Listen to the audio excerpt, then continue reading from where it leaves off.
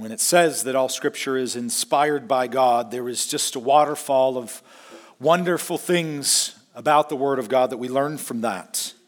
Just the fact that it's inspired means it's coming from the very heart of God and then given to us. And being that it's inspired by Him, it's part of who He is and His character and His truthfulness.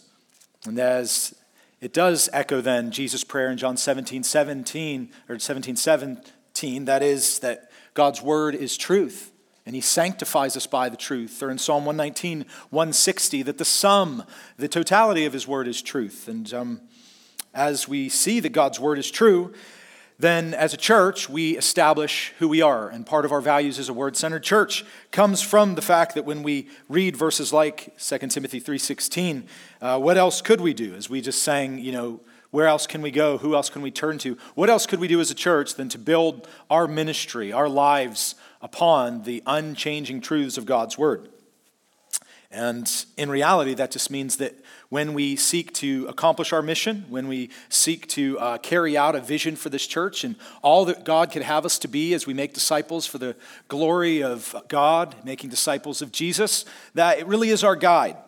That how we want to take the path to accomplishing God's will, not just in our individual lives, but as a church, comes by way of being guided by the Word of God because of the fullness of it, that it's inerrant. There is nothing in it that needs corrected. There is, unlike a lot of my term papers, no red ink on the exam when I get it back. It's a completely perfect test score in all ways. God's Word is inerrant. We saw last week also that God's Word is sufficient, that there is no lack when it comes to meeting the needs of God's people. That God has designed me and He knows what I need, and He has given me the perfect handwritten prescription by way of the Word of God. That there is no absence of truth in the Word of God that would leave me stuck and going, man, I just wish the Bible could help me in this issue. It's sufficient. And then we talked about the Bible being clear.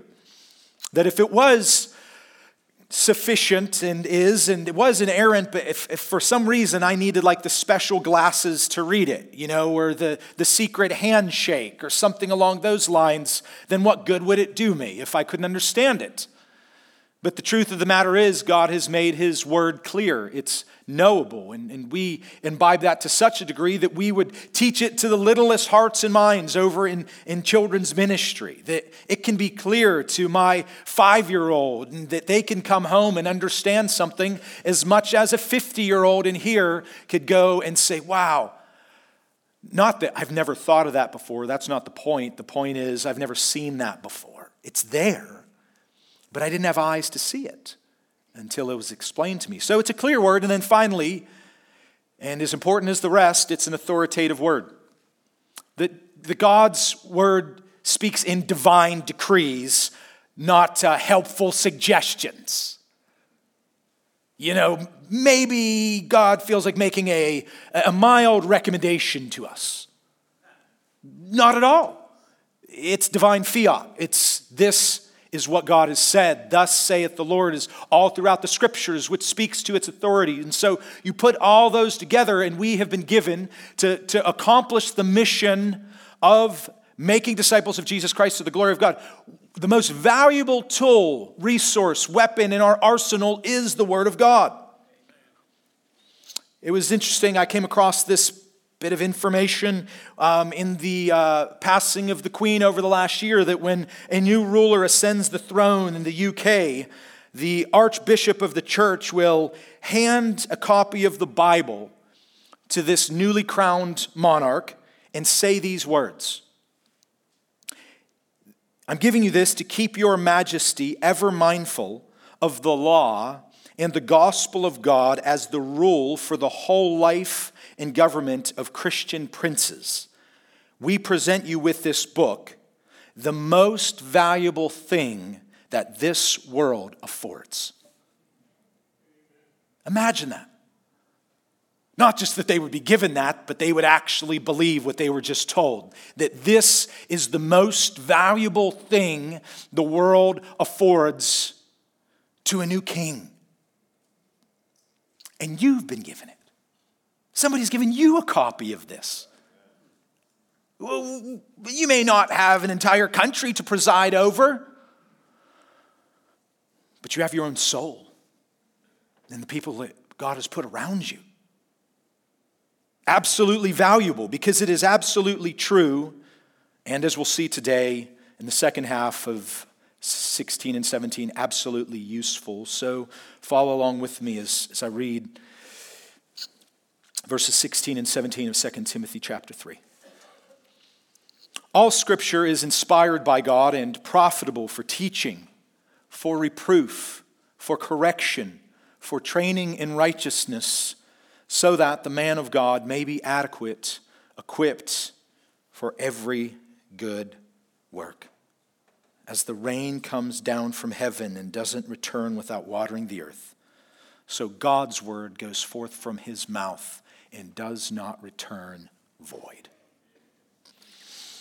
Last week, I opened by giving an illustration, trying to put the picture of a truthful and useful word together to show how it's meant to be fruitful in our lives. But even in that good intention, we may make an overcorrection based on our background, our approach to the Word of God. I used an illustration to say we're driving the vehicle of our lives down this narrow road, and on that road, we want to drive our lives by the truthfulness and usefulness of the Word of God, and yet on each side of that narrow road is a ditch. There's a ditch on each side.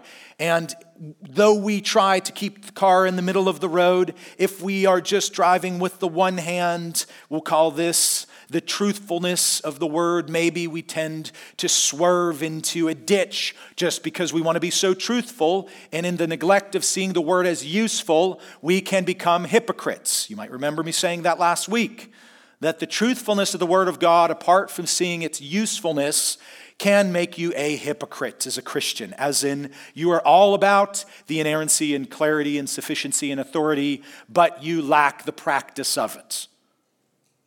And on the other hand, you may grab the wheel with your right hand, and you're all about the usefulness of the word, and so you swerve into the ditch of heresy because you forget this truthful word and all the wonderful things that sit over you in authority, and you just want to live your life. And when I shared that, I guess what crossed my mind in the aftermath is, I wonder if, because I don't have book, chapter, verse to show you that analogy, I just pulled it out of seeing in these verses, truthful and useful, and how when we try to think about the way in which that happens in our lives, what's it like? It's a picture. But I just wondered, would some here question that? And maybe it's just what I was brought up in. I don't think a lot of people would have been rebuffed or argue against the whole idea of hypocrisy, because we are surrounded by people like us who have a lot of truth and have a hard time living it out. And so the common accusation, whether I might feel it about my own life or somebody makes against my life or against the life of the church is a bunch of hypocrites. They might say they believe, they say they believe it, but they don't live it. And so I was thinking about that, saying I doubt many of you would have objected on those grounds. But then on the other side, I could see some people in here saying, like, really, Adam, there's a professing Christian out there who's just so wanting to be useful with the Word of God and at the same time could care less about the truthfulness of it. Is that really out there? Well, I came across a quote this week that I'll just present to you and let you decide. I read this as I was reading in preparation. This writer who, well known in the evangelical world, could find his books on the shelves in the Barnes & Noble Christian Inspiration section. Bestseller, New York Times, and 15 years ago was heralded as the next Billy Graham, which to people in our parts of the world, North Carolina, might say, whoa, who is this person? And he wrote this on the inside of his book, in the foreword of it. He wrote, I've been reading and studying and exploring and rereading and rethinking and giving sermons from the Bible for 25 years, and I find it more compelling and mysterious and interesting and dangerous and convicting and helpful and strange and personal and inspiring and divine and enjoyable than ever. It's good, right? Well, some of you that have been around me are not agreeing because you know it's just a setup. if you say, man, that's a wonderful quote. I mean, isn't the Bible interesting and convicting and helpful and inspiring and divine? Well, if you were agreeing with that, you're agreeing with known heretic Rob Bell. That was the foreword to his book. Not written 15 years ago, in 2017, in a book called What is the Bible? That he could say that in his study of the Bible for 25 years, all the things we would say about it, and yet not believe its truthfulness. Because he doesn't believe in the inspiration and authority of it, and when that card is pulled out, the whole deck of cards falls. And so went his belief in the exclusivity of Jesus Christ. That everybody's going to make it to heaven in the end, and there is no hell. And yet he could make that statement about the Bible and yet not really believe it's truthful and authoritative, but it's useful to him. So I just share that with you to show that does exist out there. It exists in the worst form of a false teacher, which then can trickle down to a best-selling book on the New York Times list for other people to buy and say, I like that kind of Bible. Man, mysterious. When Rob Bell preaches, he likes to use his hands like this. And maybe some inspiring thoughts on how to make the world a better place inside of that book. But a heretic, plain and simple. Someone who wants usefulness without truthfulness. Where does that hit us? Well, we just have to watch in our own lives that we stay out of those ditches. And nobody here, drives it perfectly. We're constantly correcting. The danger is that we overcorrect, right?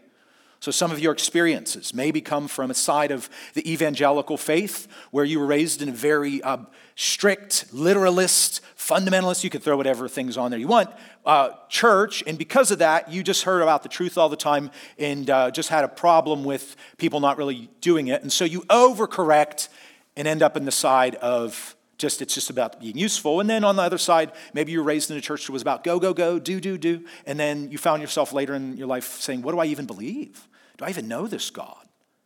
And so you overcorrect to the other side. And that's where we're trying in these 2 weeks to just say, let God's word be our guide out of that. That it is both truthful and useful so that we can be, as we'll see in verse 17, fruitful for his glory. Bearing much fruit to the glory of God, John 15, exalting Christ in our lives. They go together, these two things. And it just takes time to work them out. I was having lunch with a brother this week, and we were just talking this out and how in our lives, and whether it's with people, we're discipling or in our own home, we're constantly in the attempt to try to just navigate with wisdom down that road. And he had mentioned by way of personal example, he goes, Adam, trying to be good at both those things, holding tight to the truthfulness and usefulness of the word was like he said when he was in high school, he broke his right collarbone. He was a righty and he wanted to keep improving in basketball while his collarbone was recovering. So he just learned to dribble and shoot with his left hand. Well, by the time his right collarbone healed, he found he was good at both. And in the words of the great Charles Shackelford, NC State, you know it, he can shoot with his left or right hand. He's amphibious. My favorite thing about sharing that in first service was a dear brother of mine who texted me afterwards and said, hey man, I just want you to know, I think you meant to say ambidextrous. I said, thanks, I'll correct. I also called the NC State Wildcats and offended all the wolf pack in here, so my apologies to them. Not really. But I think it's a helpful picture, isn't it? That we want to be good with both. And that it would be said of our church, that when people meet believers from Hickory Bible Church, being word-centered, that it would be so prevalent and obvious in our lives that we can both understand God's truth and it's seen in our lives in the way we live them. We're fruitful Christians and impact the people around us. So this week, let's turn our attention to its usefulness And there's 4 ways that verse 16 highlights the usefulness of the Word of God. Now that we've established its truthfulness, let's look at the 4 useful ways God's Word is at work in our lives. First on the list, first in priority, first in primacy, the Word of God, the inspired Scripture, is profitable for teaching. It's beneficial for its teaching. It's useful for its teaching. And that's talking about the content of the Word of God. It's doctrinal content. That's where it's useful for teaching, that it's instructing you, it's teaching you about something that's going to be useful to you, profitable to you. So you might ask the question, what is it that is being taught? What's the most important thing? Where do I start? And the Bible would tell you that the most important thing that you need to be taught from it is knowing God. That when you are being taught the Word of God, instructed the Word of God, you're learning the doctrines of the faith, primary on the list is that you would know God. John 17:3, when Jesus says, this is eternal life, that they may know you, the one true God, and your Son whom you've sent. Or Paul's prayer in Ephesians 1:17. It's not the prayer for power that we saw in Ephesians 3 2 weeks ago. Paul wants the believers in Ephesus to know God. He says that the God of our Lord Jesus Christ, the Father of glory, may give to you a spirit of wisdom and revelation in the knowledge of Him. That first on the list in becoming, growing in the Word of God, being useful in your life and beneficial to you, is that you are being taught about who God is. His character, His words, His ways, His will, all of it comes back to this. Are you growing in your knowledge of God? Not just knowing about Him, but that you're knowing Him. That's the starting point. That's certainly not the ending point. Those who just jumped in that Fundamentals of the Faith class in the 9 a.m. hour, in that book, I don't know if it's on the front cover of it or in the inside flap, but what the verse quoted from 2 Peter 3, that you would grow in the grace and knowledge of the Lord Jesus Christ, the Son of God. That's where it is, friends. God's Word is profitable for teaching you about the God of the Word. And so for me as a preacher, because this applies to your own personal study of it, that you're driven to study the Word personally, your quiet time to know God. But in my preaching of the Word of God, that my goal, that music to my ears on a Sunday is when somebody might come up afterwards and not say, oh, Pastor, what a great sermon, but they would say, Pastor, what a great God. You showed me the glory of God today in that text. That's the highest commendation a preacher can get. Certainly we want to be helpful, useful, profitable, and certain sermons might do that in a variety of ways. But underneath it all, when you take all that other stuff out of there, that who's teaching you the Word, who's helping you to grow in the Word, is showing you what a great God that has saved you. Who He is and what He's like. There's a world of difference between a preacher giving you a good sermon versus showing you a great God. So what comes to mind for me is the picture versus the reality. In my house, Shannon gave me a picture of one of my favorite places on earth, Yosemite National Park, and the entryway in, and El Capitan, and Half Dome. And it's wonderful sitting there on my wall. But I can't put into words what it's like to be there and to see the majesty of those granite cliffs. And that's the difference between a good sermon and a great God. And it's a protectant for me too, that I'm under no impression that my sermon is what's doing it in you. It's the God of the Word who is working the Word of God in you. That's what's changing you. No preacher would ever believe the mirage, that it's about him and what he says and does. This is what Paul's trying to get across to the church in Corinth, right out of the gates, with all this churches. And if you don't know anything about the church at Corinth, it's just got so many problems, so many sins to address in 1st and 2nd Corinthians. But in chapter 2, Paul comes right out of the gates and he wants to establish one thing. If you're going to encounter God and know who he is and grow in him, you better be able to differentiate between what I'm doing and what he's doing in the power of his word. And so in 1 Corinthians 2, he says, where's the power coming from? Paul, of all people, writes, brothers, when I came to you, I didn't come with superiority of speech or of wisdom, proclaiming to you the testimony of God. For I determined to know nothing among you except Jesus Christ and him crucified. What was the primacy of what he was there to teach them? The testimony of God. Christ and him crucified. Back to the point, the first thing that is profitable for us in the teaching of the word of God is the testimony of God. Particularly that we know of his son, Jesus Christ, and him crucified. But Paul is saying, look, if this was not, your change, church, is not about what the preacher did. Because what did I bring to the table, verse 3? I was weak and in fear and in much trembling. And my message and preaching weren't in persuasive words of wisdom. Here's what I was doing. I was preaching, and it was a demonstration of the Spirit and his power, so that your faith would not rest on the wisdom of man, but on the power of God. That's the primacy of the teaching of the Word of God in the church.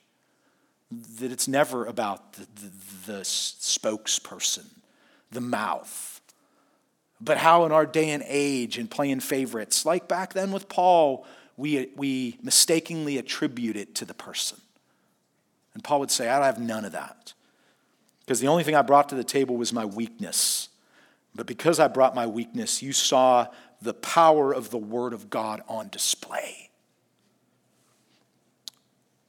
James Denny, Scottish preacher of the 1800s, wrote, no preacher can give the impression that he himself is clever and that Christ is mighty to save. And yet, what do people like to talk about? Man, who's their favorite preacher? And why is he so good? It's not what we're here to do. We're not here to entertain and impress.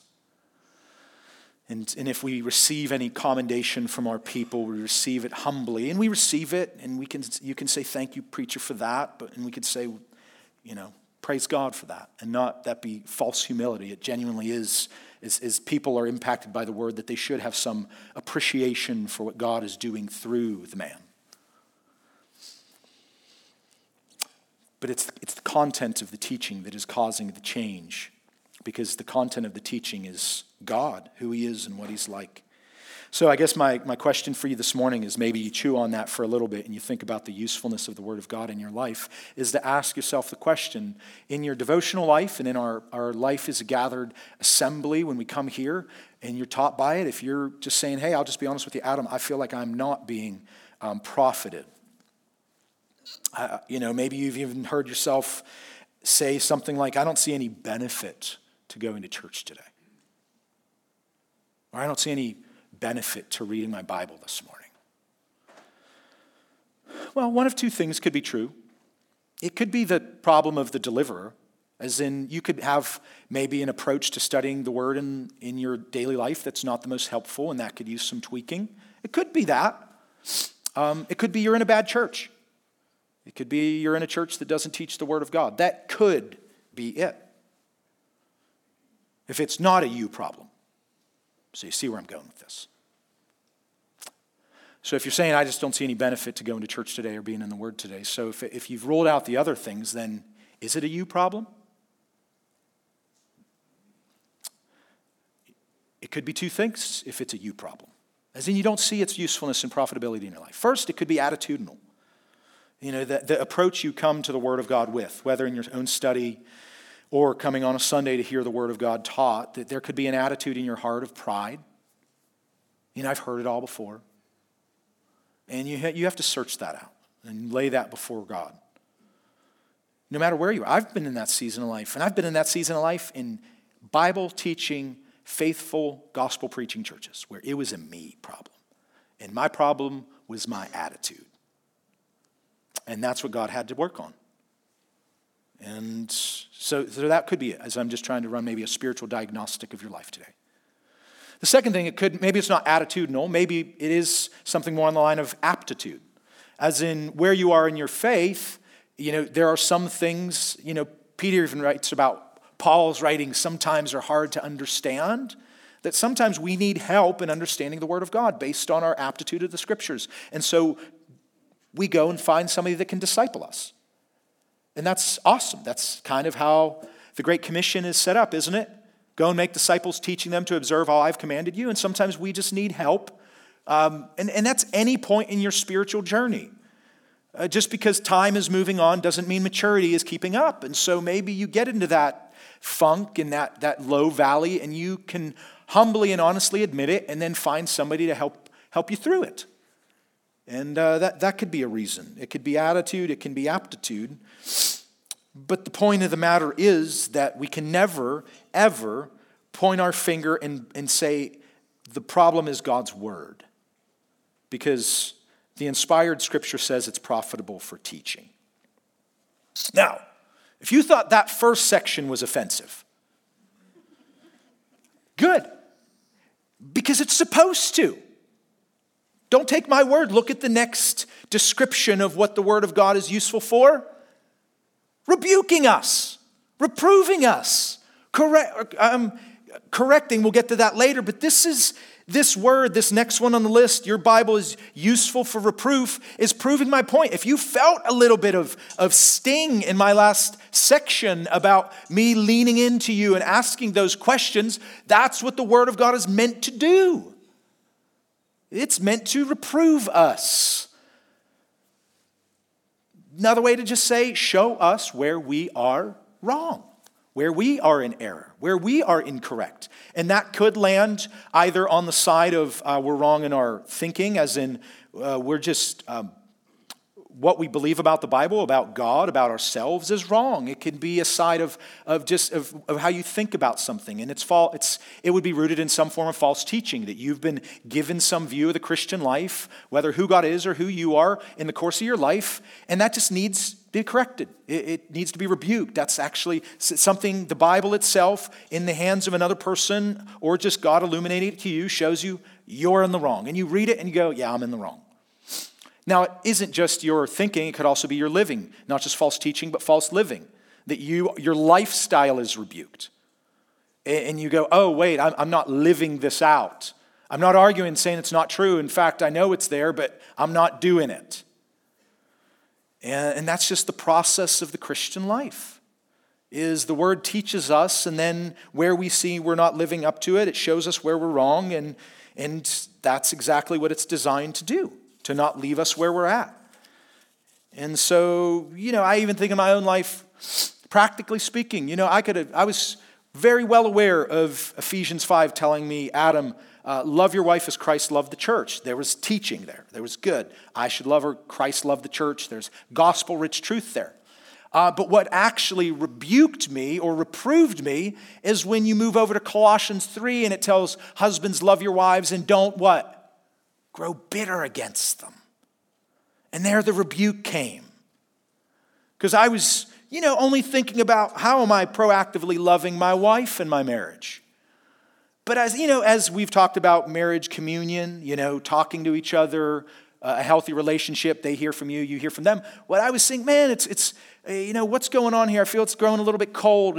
And I was saying I was growing bitter against my wife. Now, I wouldn't have noted, if I just only focused on love your wife, I would have just sat there and been like, I know that's true. I agree 100%. I needed something supplemental to come in and correct me and rebuke me and say, oh, yeah, Adam, you might think, you're serving, you're cleaning the house, you're helping with the kids, but are you growing bitter in some things? Is your twisted, sinful heart holding on to some argument for weeks? I know no men can identify with this, but I'll continue on. Some offense was taken over something weeks ago, and you've allowed that little thing to just that little splinter, you didn't remove it, and so it starts to swell up, and it's painful, and rather than pull it out, you just put a Band-Aid over it and don't touch things. No, it needed cut out. And that's the way that the Word of God can sting us in the way he designs it. Now a word on the rebuking, the reproving. Notice the order of things, that God is meticulous in how he orders. If he put reproving before teaching, what could be the problem with that? You could go around rebuking people for things they have no idea they're doing wrong. And I don't think any of us like that, do we? If you're truly in ignorance about something, and somebody in your life comes along and really just leans into you for it and lays it down, you're just, whoa, I didn't even know. I'm coaching my boys' 10U basketball team.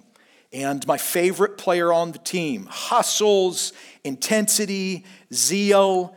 After the opposing team will make a bucket, occasionally he'll just grab the ball and go. As in, he doesn't step out of bounds, pass it back in according to the rules. In zeal for hoops, he just goes. And the ref's standing there, like most often in these 10U games, laughing. The kid he's not rebuking him, blowing the whistle, double technical foul, No, he's trying to teach these kids. And once that instruction has come, then the fifth time, it's like, hey, bro, that's a simple rule. You take it out of bounds. On the other hand, we were down approximately by 50 maybe, and the other team was getting a lot of fast breaks, and I noticed my team is just not getting back on defense. So at halftime came a loving rebuke because they weren't hustling. Because from day one of practice, I said, if you just do anything playing, hustle. Just give it your all. We may not have the ability to make buckets, but we can hustle. And so when the other team is they're fast break city, and we're just getting crushed. So there's instruction for the ignorant on the team that don't know the rules, but there was a halftime rebuke for lack of hustle. And then we only ended up losing by like 48. So, progress was made. But that's what the Word of God is designed to do. Don't take my word. Psalm 39:11. The psalmist writes of God speaking to his chosen nation Israel, with reproofs you chasten a man for his iniquity. See that? That's how God works. He's going to reprove one of his own for his iniquity, for his sin. Or Jesus speaking to the church in Revelation 3:19. Those whom I love, I reprove and discipline. So we can take our cues from our Heavenly Father and our Savior, Jesus Christ, that we, first of all, need reproved. And once we've seen the value of it in our own lives, being told we're wrong, we're in error, then maybe with that log out of our own eye, we can also help those around us if they need reproved. John Calvin writes about this verse and this reproof. He uses this picture. He says, we need the spur to urge us on because of our sloth and coldness. So stop there and think about in your life. If you feel spiritually cold right now, what might the reason be? You're sitting under the teaching of the Word of God. But are you open to its rebuke in your life? That sting, that spur that actually is there to defrost your heart. Because when things grow cold, they get numb, don't they? I know that's hard to imagine down here, where 28 degrees is like the Arctic Circle to you. And there's some parts of the country, it could get so cold, you go outside and you're just, the extremities are immediately freezing up and you're trying to shovel the snow and you're hitting your hand off something to kind of get that's what the cold of sin can do to the believer's heart. So what does it need? It needs some heat. Jeremiah 29:23, is not my word like fire, declares the Lord. So get closer to the fire of God's word. Feel the heat of his love when he reproves you. Because here's the alternative. You continue to let your heart grow cold and grow numb to its reproof. And this is one of the saddest parts of my job, is on the backside of some devastating decision a believer makes and shows up at the church and in my office or Curtis or John's and is recounting where their life went off the tracks and how they ended up in such a busted place. And we're listening, and we're trying to help them work it out. We're trying to help them figure it out. And 10 times out of 10, when we ask this question, we get this response. During all that time, how was the Word of God in your life? How was your communion with God? How was your prayer life? How was your reading? And 10 times out of 10, it was, I wasn't. I'm just saying in 15 years of this, not once on the backside of a devastating choice a Christian made, a path to take that has caused the ruin and wreckage of sin in their life. I have never heard that person say, you know what? I was in the Word, I was praying, everything was great with Jesus. I just made it. I've never heard it. It's been a one-to-one correspondence. I was not in the Word, and I was telling people I was. I was going through the motions. I was faking everyone out. Numbers 32:23 warns us that be sure your sin will find you out. That when you neglect that, when you let your heart grow cold, that decision will follow. That choice will follow. And it doesn't mean God's giving up on you. He's doing what we just read. Those whom he loves, he will reprove and discipline, and then that brokenness happens. But praise be to God, he doesn't leave you broken in your reproof. Look at the next word. And these, again, they're in some ways telescoping that from teaching, then the reproof can come because you know what you weren't doing and you were shown you were in error. But we are not left in our broken state. The Word of God is profitable for correction. And that word means restoration, reformation, rebuilding. That which the Word tore down or burned down, the fire of the Word of God burnt down, now in its power, it can build you back up. If you're willing to let it and stay with it and not pull out. That word correction is just literally for straightening something up. And it has a connotation with a bone being broken and a splint being needed to make it straight again. And it brings to mind when I was injured in high school and I had torn ligaments from my deltoid ligament on my foot all the way up the side, and kind of there was no bone breakage, but they just had rotated apart in the force of the tear. And in my desire to get back on the field and finish that season, I was going to every second, third, fourth opinion I could find, because I was determined that if nothing broke, I could just, tape it up pretty good and hobble around on it. And finally, my parents, in their patience with me, took me to the best doctor they could find in Pittsburgh, and he looked at the x-rays and said, look, here is the reality. We could really secure that thing, and you could hobble around back there. But that might be the short-term solution, but the long-term problem is you'll have arthritis in that foot. That'll cause long-term detrimental damage to your foot that you'll feel at 30. So what are you going to do? Are you going to let us put the screws in, rotate it back together, cast it up, let it heal, correct it? Which do you want? So at 42, I've had a really mildly successful athletic career playing against teenagers as a youth pastor because that healed up pretty nice. Can still dodgeball with them, Nate. Otherwise, I'd be limping around.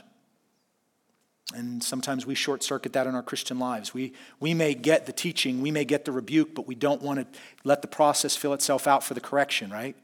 We're not patient enough, or we're just too offended by it, and we just want to give up on it, and that rehab time takes a while. And God says, no, the Word is useful not just to rebuke and break, but to reset and restore. And that's going to be a part of the process too. It's got to correct you and restore you. Hebrews 12:12-13 says, for the moment all discipline seems painful rather than pleasant, but later yields the peaceful fruit of righteousness to those who've been trained by it. Therefore lift your drooping hands and strengthen your weak knees and make straight paths for your feet, so that what is lame may not be put out of joint, but rather be healed. That's what God wants to do with you. In the power of his useful word, he wants to correct it for good. So you can run on it. So you can be not just back to normal, but even better than before. So put all this stuff together so far, the teaching, the reproving, the correcting, and maybe think about it this way. I just kind of summarized it like this. I need taught the truth because I don't know it all. I need reproved by the truth because the things I know I still get wrong. And I need corrected by the truth because the things I get wrong need righted. It just goes in that order. I need the teaching because I don't know it all. And I need to rebuke because the things I know I don't do right all the time.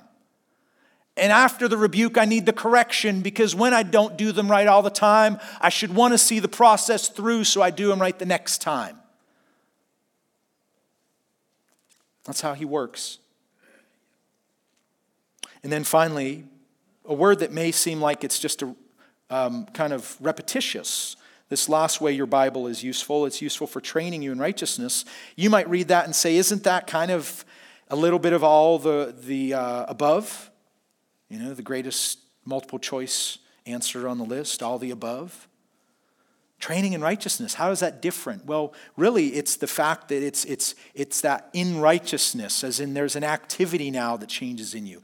Where you can, if you want to picture it this way, if there's a spectrum, right? Draw a line in your notes, and on one side of the spectrum, write content. As in, when you're talking about the teaching of the Word of God, that side is the content of it. It's the learning of it. But as you move across the spectrum from reproof to correction, now you've ended up on the other side called conduct. And so you have this spectrum of the content of what you're being taught, now to the conduct of your life. And that's the other side of it that it should get to, which is it's now going to train you in righteousness. This righteousness isn't just in theory, it's in practice. You go from just knowing the content of the Word of God as it works powerfully in you, reproving you and correcting you. Now it has trained you in righteousness. There is a transformation happening in your life. This final phrase emphasizes that the word is useful and it's not complete until it actually changes your ethical behavior. That's the fullness of the word at work. Those of you that signed up for the James study, beware. You're going to hit this right when you get to the end of chapter 1, if you haven't already. Who's the blessed man or woman who sees and hears the word and does what? Forgets it? Does it. James 1:22, prove yourselves doers of the word and not merely hearers who deceive themselves. So all this last phrase is saying in the completion of this cycle or process is that you're now becoming on the outside who God made you to be on the inside. You know, 1 Peter 1:23 tells us we have been born again of the seed of the living and enduring Word of God. That's how your salvation started. That seed of the Word of God was planted in your hearts. And it started to change you. It gave you eyes to see and ears to hear. It gave you a new heart. From a heart of stone to a heart of flesh. You were born again by the power of the Word of God. But that power needs to do its complete work, doesn't it? And that's where these phrases come in. That who I am in Christ, I become. Who I am positionally in Christ. He sees me as righteous as he sees his Son. I now become in practice. In reality. Spurgeon says about this, if it was God's word that made us, is it a wonder that his word should then perfect us? Right? If it was his living and enduring word that made who you are as a Christian, shouldn't it also continue the process in you? And that really just brings us to what we've seen in John 15. We're proving to be disciples of Jesus Christ by the bearing of fruit. And that brings us to our conclusion in verse 17. That the man of God may be adequate, equipped for every good work. That the truthful and useful power of the Word of God is so that you can be fruitful. That's the summary of the truthfulness and usefulness in verse 16. What does all that lead to? Is it just an end to itself? Should we just be taught and rebuked and corrected and trained in righteousness? It's just an end in itself. No. It's that we would be adequate. The word for completion. Maturation, Colossians 1:28. You would be complete in Christ. Meaning, without this process, we're incomplete. Our salvation is secure, but we're not all who God made us to be. And doesn't that just kind of burn you up to think, I'm not all that I could be in Christ right now? What's the missing link? It could be your view of the Word of God? Do you see it as truthful and useful? And is it doing a work in you to make you adequate, to make you capable, complete? And as if it would be enough for God if verse 17 would have just ended so that the man of God might be complete. We could put a period there and say amen, couldn't we? How kind of the Lord to turn us into who he recreated us to be in Jesus. But God's wanting to do what Ephesians 3:21 or 20 and 21 says, more than we could ask or imagine. That we just don't get to a point of Christian maturity, like some power up meter or your gas tank. You get finally full, and that's when God takes you home. It's like, cool. Hey, I did it in you. You're this complete Christian. Zoop, up to heaven. But see, God wants to do more than you could ask or imagine. What does he want to do? What's the second half of verse 17? He wants to make you complete so that you are equipped for every good work. How kind is the Lord that he doesn't want it to just terminate on you. Your maturity isn't for you to just make a trophy of and put on the shelf and go, nailed it. Look at that, everybody. A mature Christian. It's meant to be useful, not just in transforming you, but working through you for every good work around you. Need I exposit the word every like I did all in Scripture? Every means every. Every good work that you could think of that you want to see happen around you in people's lives, because that's where the fun is, isn't it? When God is working in you to work through you and you see people around you affected by it. And he's saying, you can think it, I can do it. Every good work around you, as you mature in Christ, you are capable of carrying out. That's how he works in us and through us. Back to John 15:8. That's how he's glorified, that we bear that fruit, proving to be disciples of Jesus, making other disciples of Jesus. So you can list whatever it is you want to do right now in your life and say, I want to see God work in my life. I'm struggling with this sin. So you bring that before him, and you need more teaching on it, and you need to be rebuked and corrected and trained in righteousness. But that's wonderful in and of itself, that there could be some sin in your life that you're saying, Lord, can you help me overcome it? And you can look at verse 16 and say, he can. But see, he doesn't want to just leave you there, a better version of you. He wants to take that thing in your life that he's been working on in you and through you and help someone else with it. It's not complete till that point. As in, hey, he's now helped me get through this phase in my life so that someone else around me, there's some good work around me that I can be useful for. And you can take that and think of every aspect, every phase of your life that you feel like, man, I'm not making progress. And no, he can do it in you, and then he can do it around you. He'll do more than you could ask or imagine or think with it. You believe him in faith. I guess the only thing I would ask is, why isn't it happening in you or around you? I mean, I could imagine how excited someone might be. You're reading this saying, yes, I want this, but here's the problem, Adam. When it comes down to like Monday morning, I just don't have the desire to open up the Word and read it. So what kind of problem is that? It's your appetite. Like you get excited and fired up and charged up, thinking of the potential in your life for the Lord, but you just still kind of, I don't know if I'm hungry to do that today. You wake up tomorrow morning and there's your phone, and it's closer to you than your Bible. And even when you try to move your Bible closer to you on the nightstand, or you put your Bible over your phone, you still, I just need to check it real quick. And then next thing you know, 25 minutes goes by and you don't have time then to read it. And I think that's the issue with that, is your appetite, isn't it? Your desires, or, you have good intentions. You're like, I'm going to get home tonight. I'm going to do the dinner thing. I'm going to help out around the house. And then when everything's all is well, I'll open my Word up. And then you get to that point, and Netflix is just so much easier. And, they even just queue up the next episode. I don't even have to hit the remote. So what's the issue there? It's appetite. It's desire. It's what we talked about in Psalm 119, that you'd have an appetite. And so you can probably extrapolate out. When I have a problem with my appetite, when I'm going to spoil a good meal, is it as much about the lack of high view of the good meal that's about to come, or is it just I don't have a lot of self-control and I just want some junk food to hold me over? Shannon and I were going out for her birthday a couple weeks ago, and reservations at a sushi place in Charlotte that was worth driving to. That kind of place. And I'm like, I'll eat breakfast, but I'm skipping lunch for this meal. And I'll tell you what looked good at 3 p.m. I went to my closet in my office. I needed something. And the vitamin C pack. I don't even need water. I'm that hungry. I'm just going to drink the dust. You find some Swedish fish laying in the bottom of my pen tray. I'll eat one of those. Just ball of red sugar. And I got sushi coming.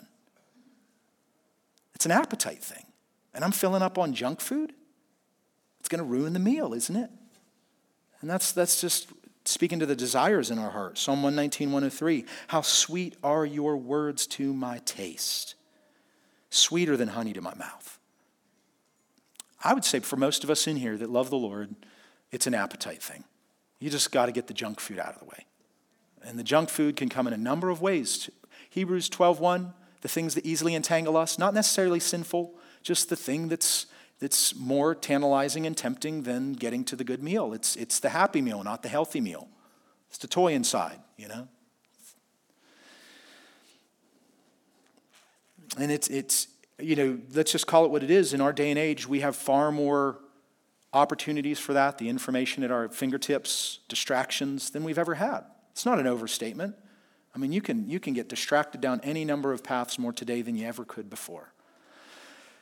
And so you have to just be that much more adamant to say, Father, I need your help. I want that appetite, that desire, that I would, like Jeremiah in chapter 15, say, your words were found and I ate them. And they became for me a joy and the delight of my heart.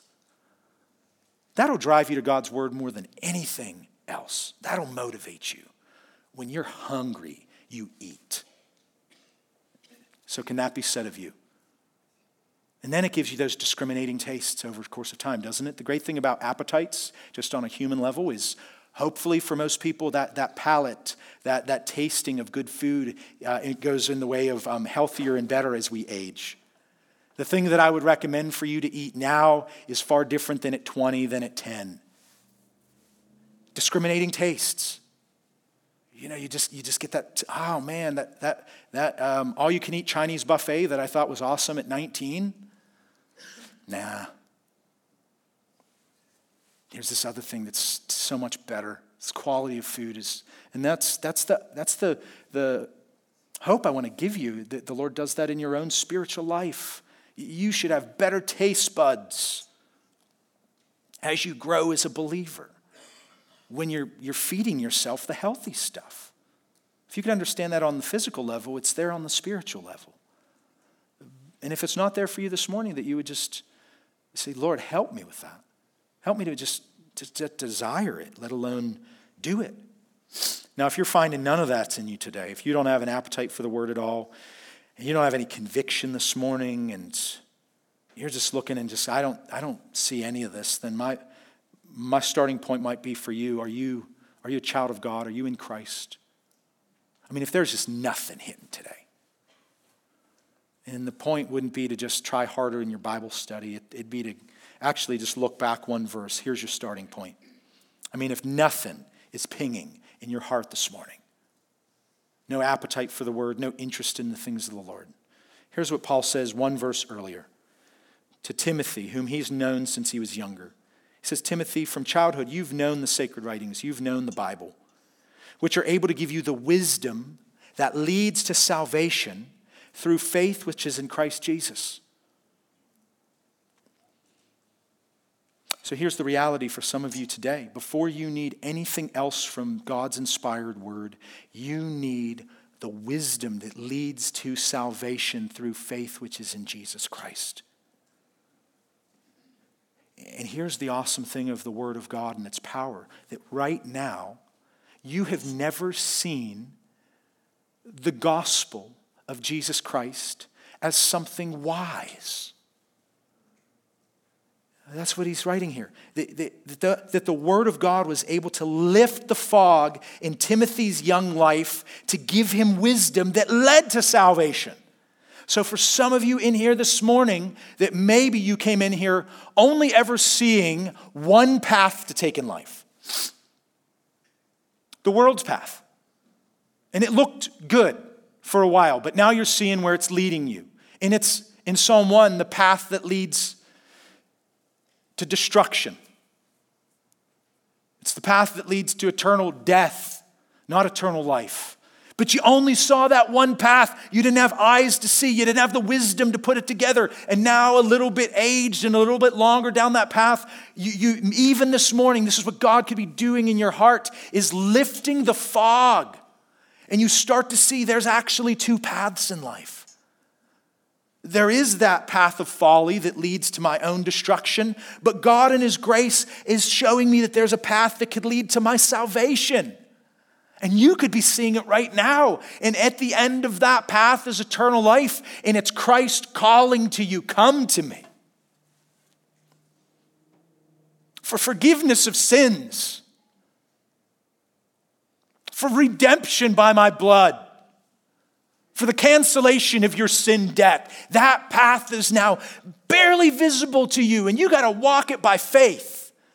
And believe that at the end of that is eternal life, and you've never, maybe until now, seen that that's even there. But God, in a gift of His grace, is allowing it to appear to you through wisdom that could lead to your salvation this morning, and why it's so important that you respond to His call to come to Christ today is because I can't promise you that the fog of the ways of the world won't settle and that path will be gone tomorrow. That you'll wake up and you won't see it. That the word of God that landed on your heart this morning would be plucked away, that seed. But you're hearing it right now, and it's landing right now, and you're able to just see a glimpse of it. But will you respond by trusting in Jesus Christ for salvation this morning? Because He's offering it to you. That any who would call upon the name of the Lord Jesus Christ would be saved. And that there's no other name in heaven and on earth by which men may be saved but Jesus Christ. And that wisdom can lead to your salvation today through faith in Christ and Christ alone, if you call out to Him and ask Him to show mercy to you, the sinner. And when He does that, then all the rest of the treasure of the Scripture and its power is opened up for you to live out. And for you, believer, there's hope in this. That He desires to complete the work that He started in you. But the Word has to keep doing a work in you, to do a work through you. So see it in all of its optimism today, all of the hope in it today. Is there pain in reproof? Yeah, and in correction. But look past it with eyes of faith to believe where God could have you. Through His truthful and useful word, making you abundantly fruitful for His glory. Can you say amen to that? Let's pray. Father, we thank You for Your truthful and useful word today. We've done nothing to deserve it. There was nothing in it that we could improve upon. But in Your promise kept, that You can take Your word and it's enduring and it is powerful and it is like a sword that can divide to the innermost part of our soul. You're faithful. And for that we're thankful. So seal, through Your Spirit's work, seal these truths to our hearts so that we can be all that You would have us to be in Jesus. It's in His name we pray. Amen.